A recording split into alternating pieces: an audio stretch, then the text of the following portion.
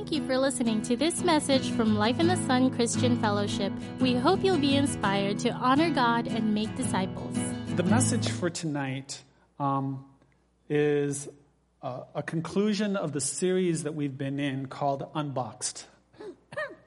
And the passage that we've been looking at, we're going to read it in a moment, is Isaiah chapter 9, beginning in verse 6.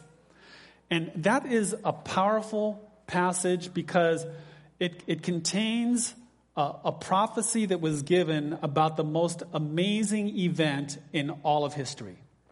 The most significant, life-changing event on the planet. In fact, the very date on your phone was determined by the event that we're celebrating here tonight.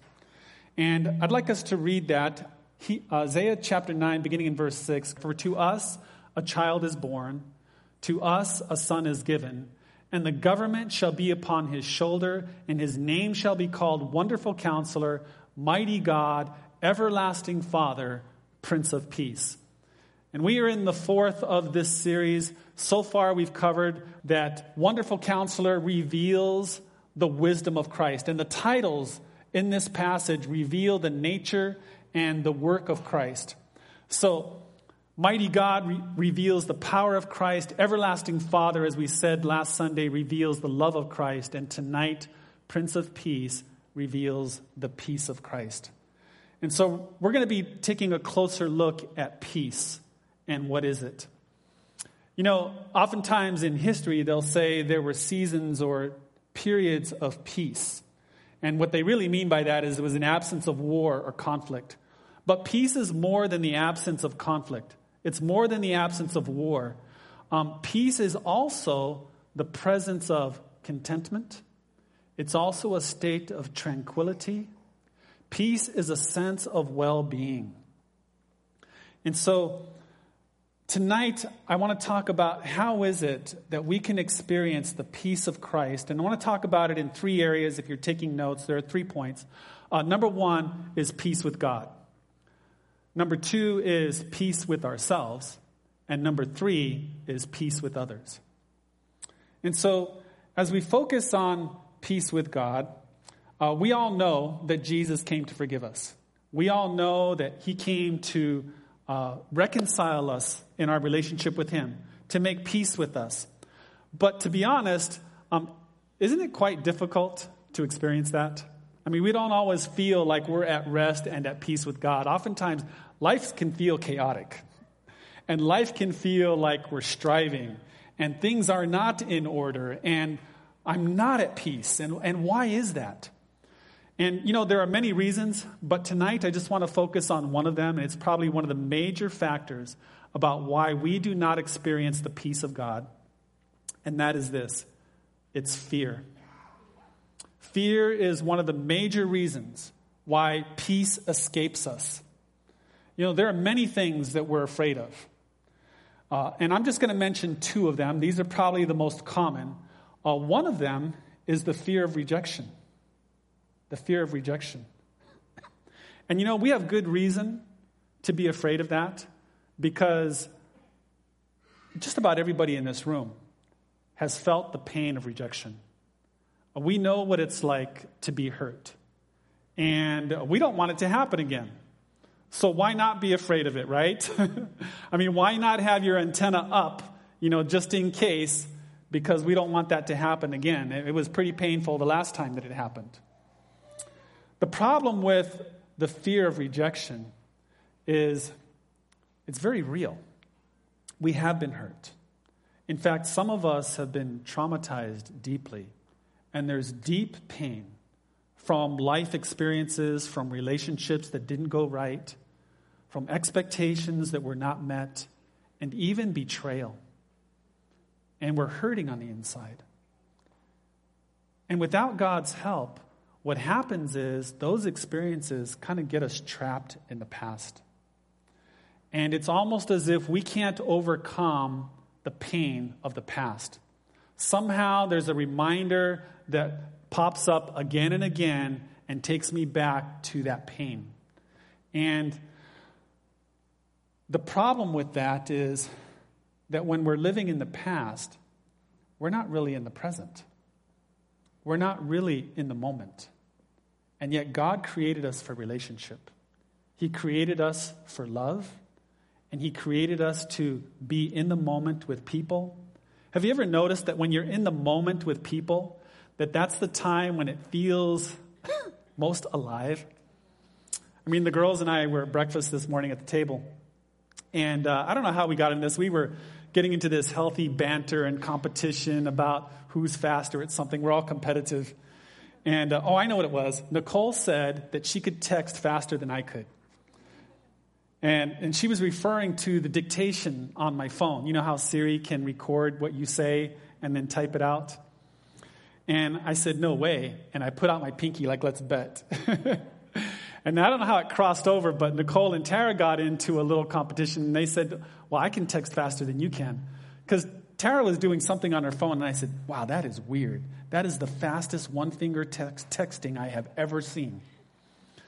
And Nicole commented like, yeah, that's really weird. I never do that, And Tara said, well, I'm not one of those millennials who has the pose and, And so they got into this competition. They said, okay, we're going to text. Dad, you give a sentence that we have to text, and we're going to text it to you and see which message comes in first. And so they did. And Tara won, like she often does in these little family competitions that we have. And she started to do this weird kind of awkward little, yeah, I'm the winner. And her little sister said, stop that. Don't subject us to that. She said, if you're going to win, at least have an appropriate victory dance. And we were just going back and forth in the moment, in the present. We were connected and tuned in, and it was so much fun, and we were laughing and jabbing each other. That's so different when you ever with somebody and they're not like really there. They're someplace else. Maybe they're in the past. Maybe they're in the future. Speaking of the future, there's something else that takes us there. I talked about the fear of rejection. The other common fear that people have is the fear that my needs will not be met. The fear that my needs will not be met. And as a result, we're always thinking about what do I need to do to give assurance that my needs will be met? Who do I need to be? What do I need to say? What do I need to do? And it's constant. And we're just always operating in that mode of living for the future. And Armin gave that word during, where's Armin? Right there. He gave a word during Ignite. Ignite is our monthly evening of worship and prayer. And he got up here and he said, so often we're in the tyranny of trying to get ready. We're always feeling like, before I can really live, before I can really be used of God, I have to be ready. And he said, that's corrupt thinking. God doesn't operate that way. I mean, who's ever ready? Nobody raised their hand? He said, God is not looking for you to be ready. God is looking for you to be willing. And if you're willing and you're trusting, God can use you. Amen. And so this fear that my needs will not be met, and I'm always trying to think about how am I going to secure that and how am I going to get ready, prevents us from living in the present, in the here and the now. And God doesn't want us to live that way. And I want to share with you just a quick tip to help us kind of troubleshoot this dilemma that we get ourselves in. And it's this, so often we think that the key to being successful and being effective and being fruitful and being all that I was meant to be is that I just have to have right thinking. And there is a place for that in Scripture. It says, be transformed by the renewing of your mind. Do not be conformed to this world, but be transformed by the renewing of your mind. And so we think, if I just know enough, if I get the right knowledge, if I put all the pieces of the puzzle together, pretty soon my life is going to fall into order and I'll have my act together. And then I'll be ready. But that never happens. The truth is, we're figuring it out as we go along. Right? I used to try and pretend like I knew what I was doing when I was a young parent. And I had answers for everything and needed to impress. And, one of my older mentors, he said to me, no, we're just trying to figure it out as we go along. He was a lot more honest than I was. And so the thing is this, we don't need more knowledge. Knowledge is not the key. Knowledge is not the answer. I mean, if knowledge was the answer, we'd have a whole lot less problems. I mean, how many of us know that the speed limit is 35 miles an hour for most roads on Guam? I see a few hands. How many of us abide by that? I see fewer hands. See, it's not about knowing. There's something else that's going on. And the Bible makes it very clear that when we appear before the Lord, the thing that he's going to look at is not what we knew. He's not going to ask what's your IQ or what was your SAT. What he's going to look at is, what was the motivation behind things that we did? What was our motive? And that's an area of life that we don't always pay a lot of attention to. You know, we go to school, you know, we take courses, we get certified in this or that. But how often do we stop and ask ourselves, why am I doing what I'm doing? Why am I doing this? And you know, when you look at the whole Bible and what life is all about, there's really only one motive that counts, and that's love. Unless we do things out of love, then it doesn't matter. You know, didn't Paul say that in 1 Corinthians? If I speak in the tongues of men and of angels, but do not have love, I become a noisy gong or a clanging cymbal. You know, if I know everything, if I do miracles, it doesn't count if I don't have love. And the reason God wants us to live that way, you know, science and psychiatry is catching up with God thousands of years later. But they're discovering now that your mind actually works better if you're operating in love as opposed to fear. You ever see people who are afraid and they almost like get frozen, like they don't know what to do? Sometimes we can't think when we're super afraid. There's a fear center in the back of the brain where it registers when we're in fear. But joy, there's a joy center in the front of the brain. And they find that when a person operates out of joy, they're much more effective. And they're much more fruitful, they're much more natural and healthy, and it's life-giving. But when we operate in fear, it has all kinds of negative consequences. There can be anxiety attacks, which is a mild form of fear. It can raise your blood pressure. You know, you can be nervous. You won't be yourself. You're always second-guessing what you're going to do. What are they thinking? What am I going to say? Who wants to live that way? It's better if we're sitting around the breakfast table like me and my kids and just harassing each other and having a great time and laughing about it and having competition. You know, that's really what God wants, is for us to live in love. So we want to live in love. We want to be fruitful. God is in the process. Ophi said it. He who began a good work in us is going to complete it. Amen? He's going to complete it. He's going to get us there.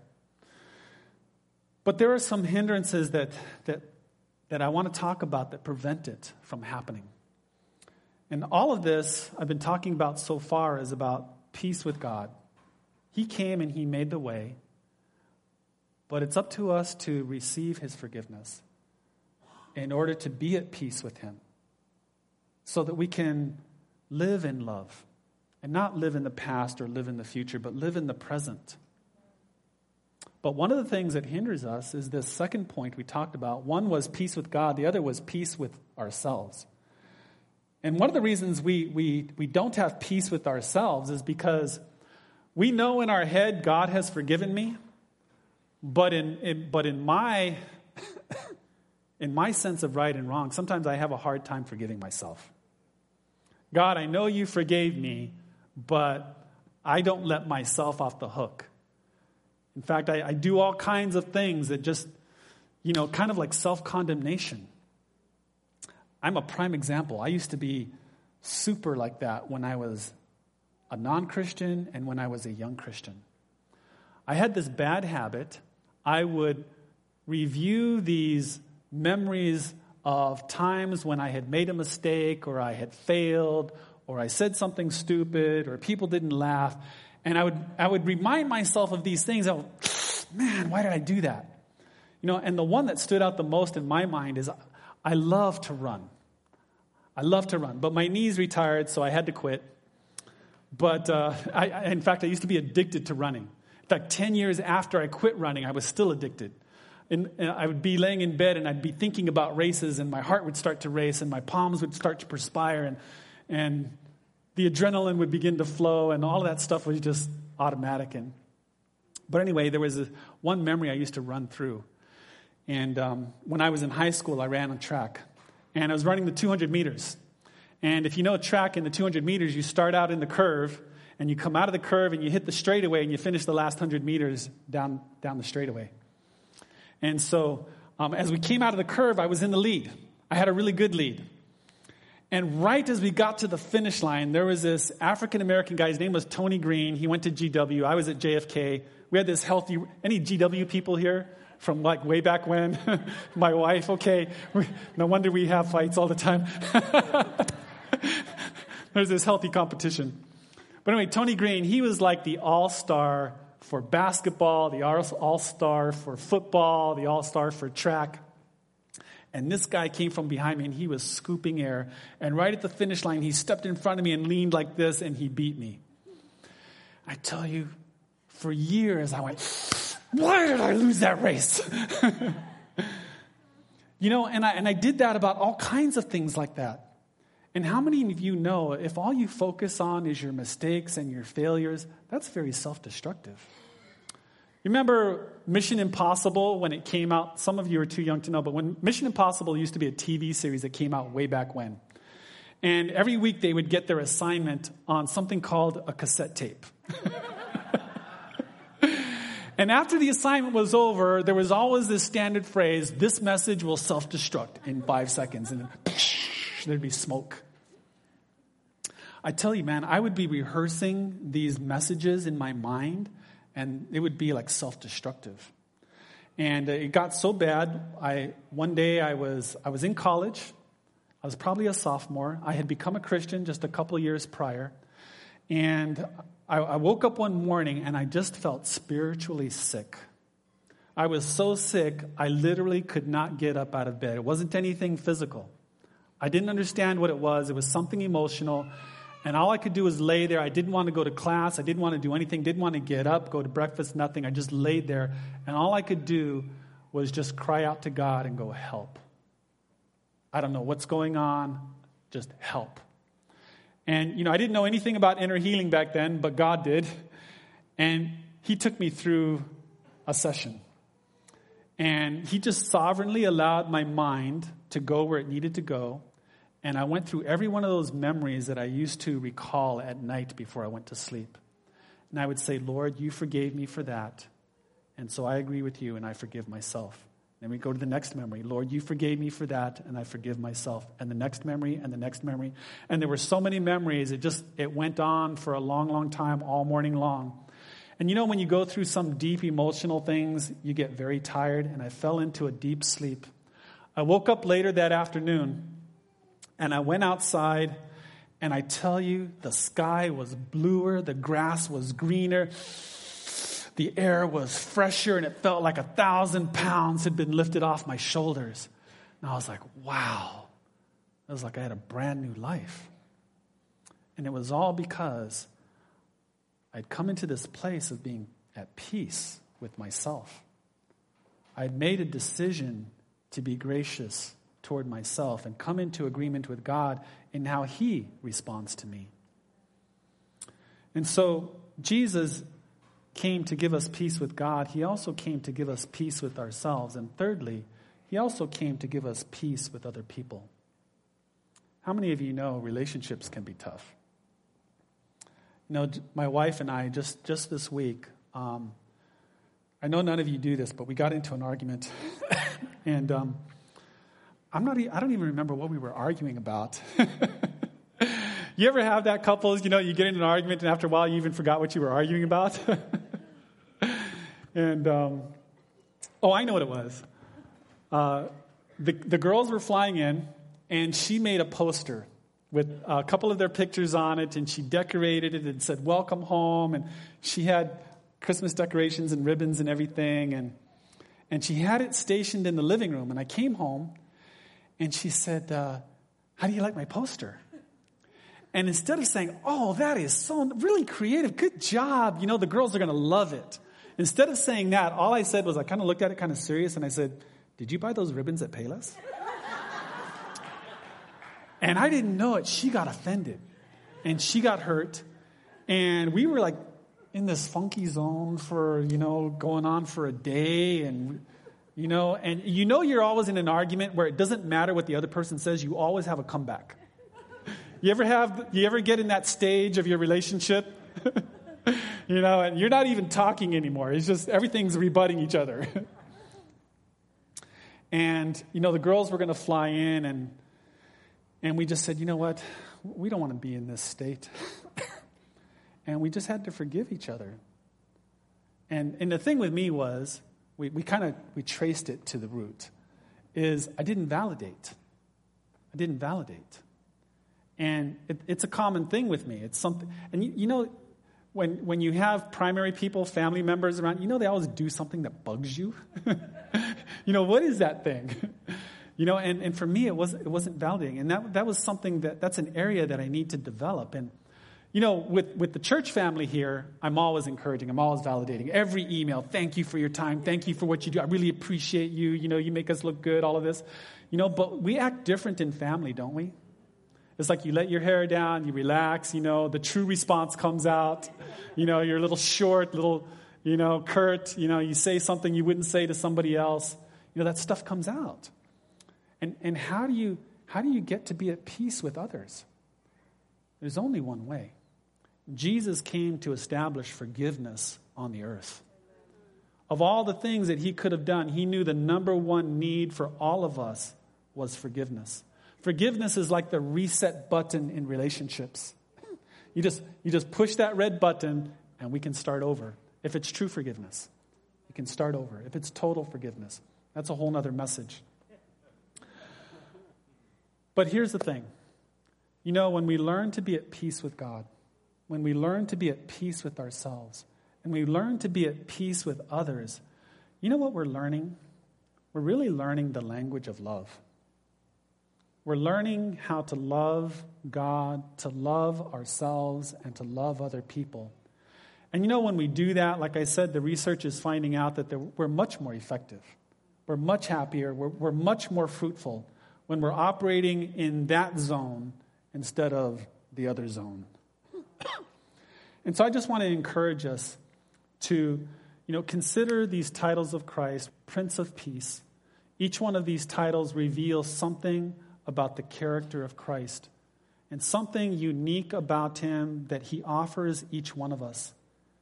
And it's life-giving and it's life-changing. And if we can learn to respond to ourselves and respond to God and respond to others with forgiveness and love, there will be peace. There'll be peace in your life, and you'll be at rest. You'll be healthier. You'll be happier. God knows what he's doing when he talks to us about how to live. He wants us to follow after him in his footsteps and to be like him. He is the Prince of Peace, and he wants us to walk in peace. Would you like some of that? Let's pray. Father, thank you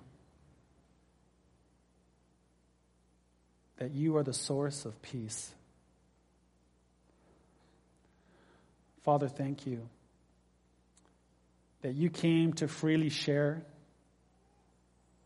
and to allow us to experience the fullness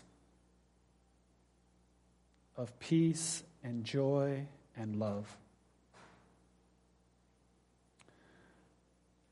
And I want to invite you just to keep your heads bowed and your eyes closed. And as we usually do, just ask God, God, what are you saying to me? What is it that you're saying to me? I want you to take a moment, as we did in the beginning of the message, just to tune into God and listen with your heart and ask God, what are you saying to me?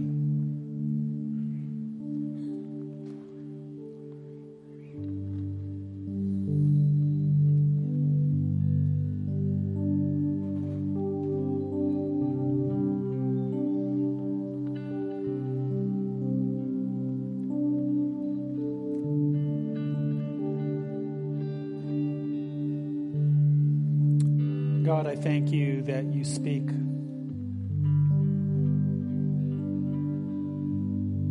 Father, I thank you for the ways that you're speaking to hearts here tonight.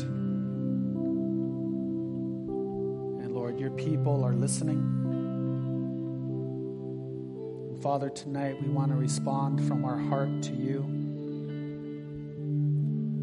And whatever it is that you sense God is impressing upon you, I just want to give you some time alone with him to respond. What are you going to do with that?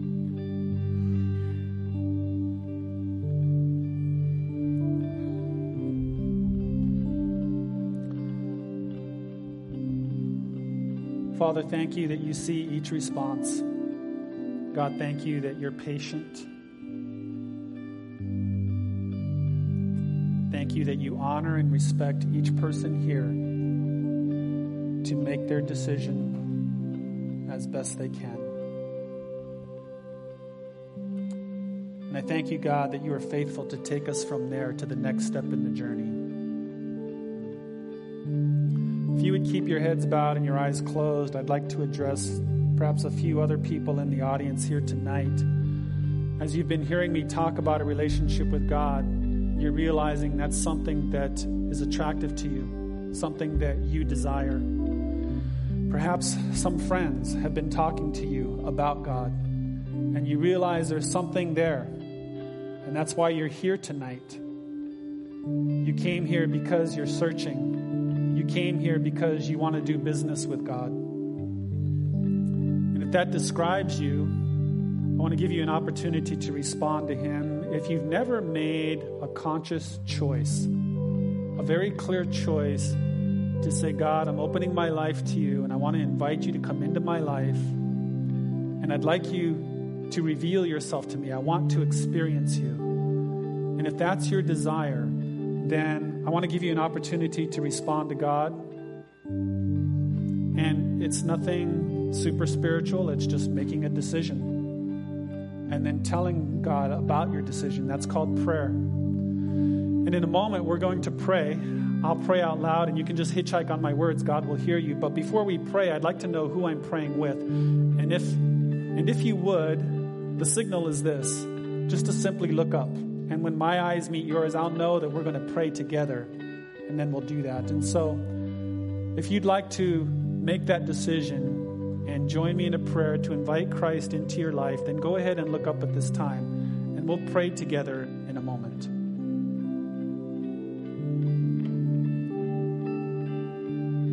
Okay. Anybody else? Yes, I see you there. Anybody else? Okay. Yes, I see you there. Little guy in the back. Anybody? Yes.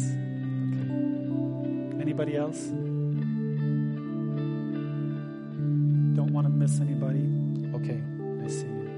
Yes, I see you over there and there. Okay, all right. Let's pray. God, I'm here tonight because I realize that I need you. God, you know that I believe in you, but today I'm taking it one step further, and I'm choosing to act on that belief by making a decision to open my life up to you and invite you to come and be a part and allow me to be a part of you.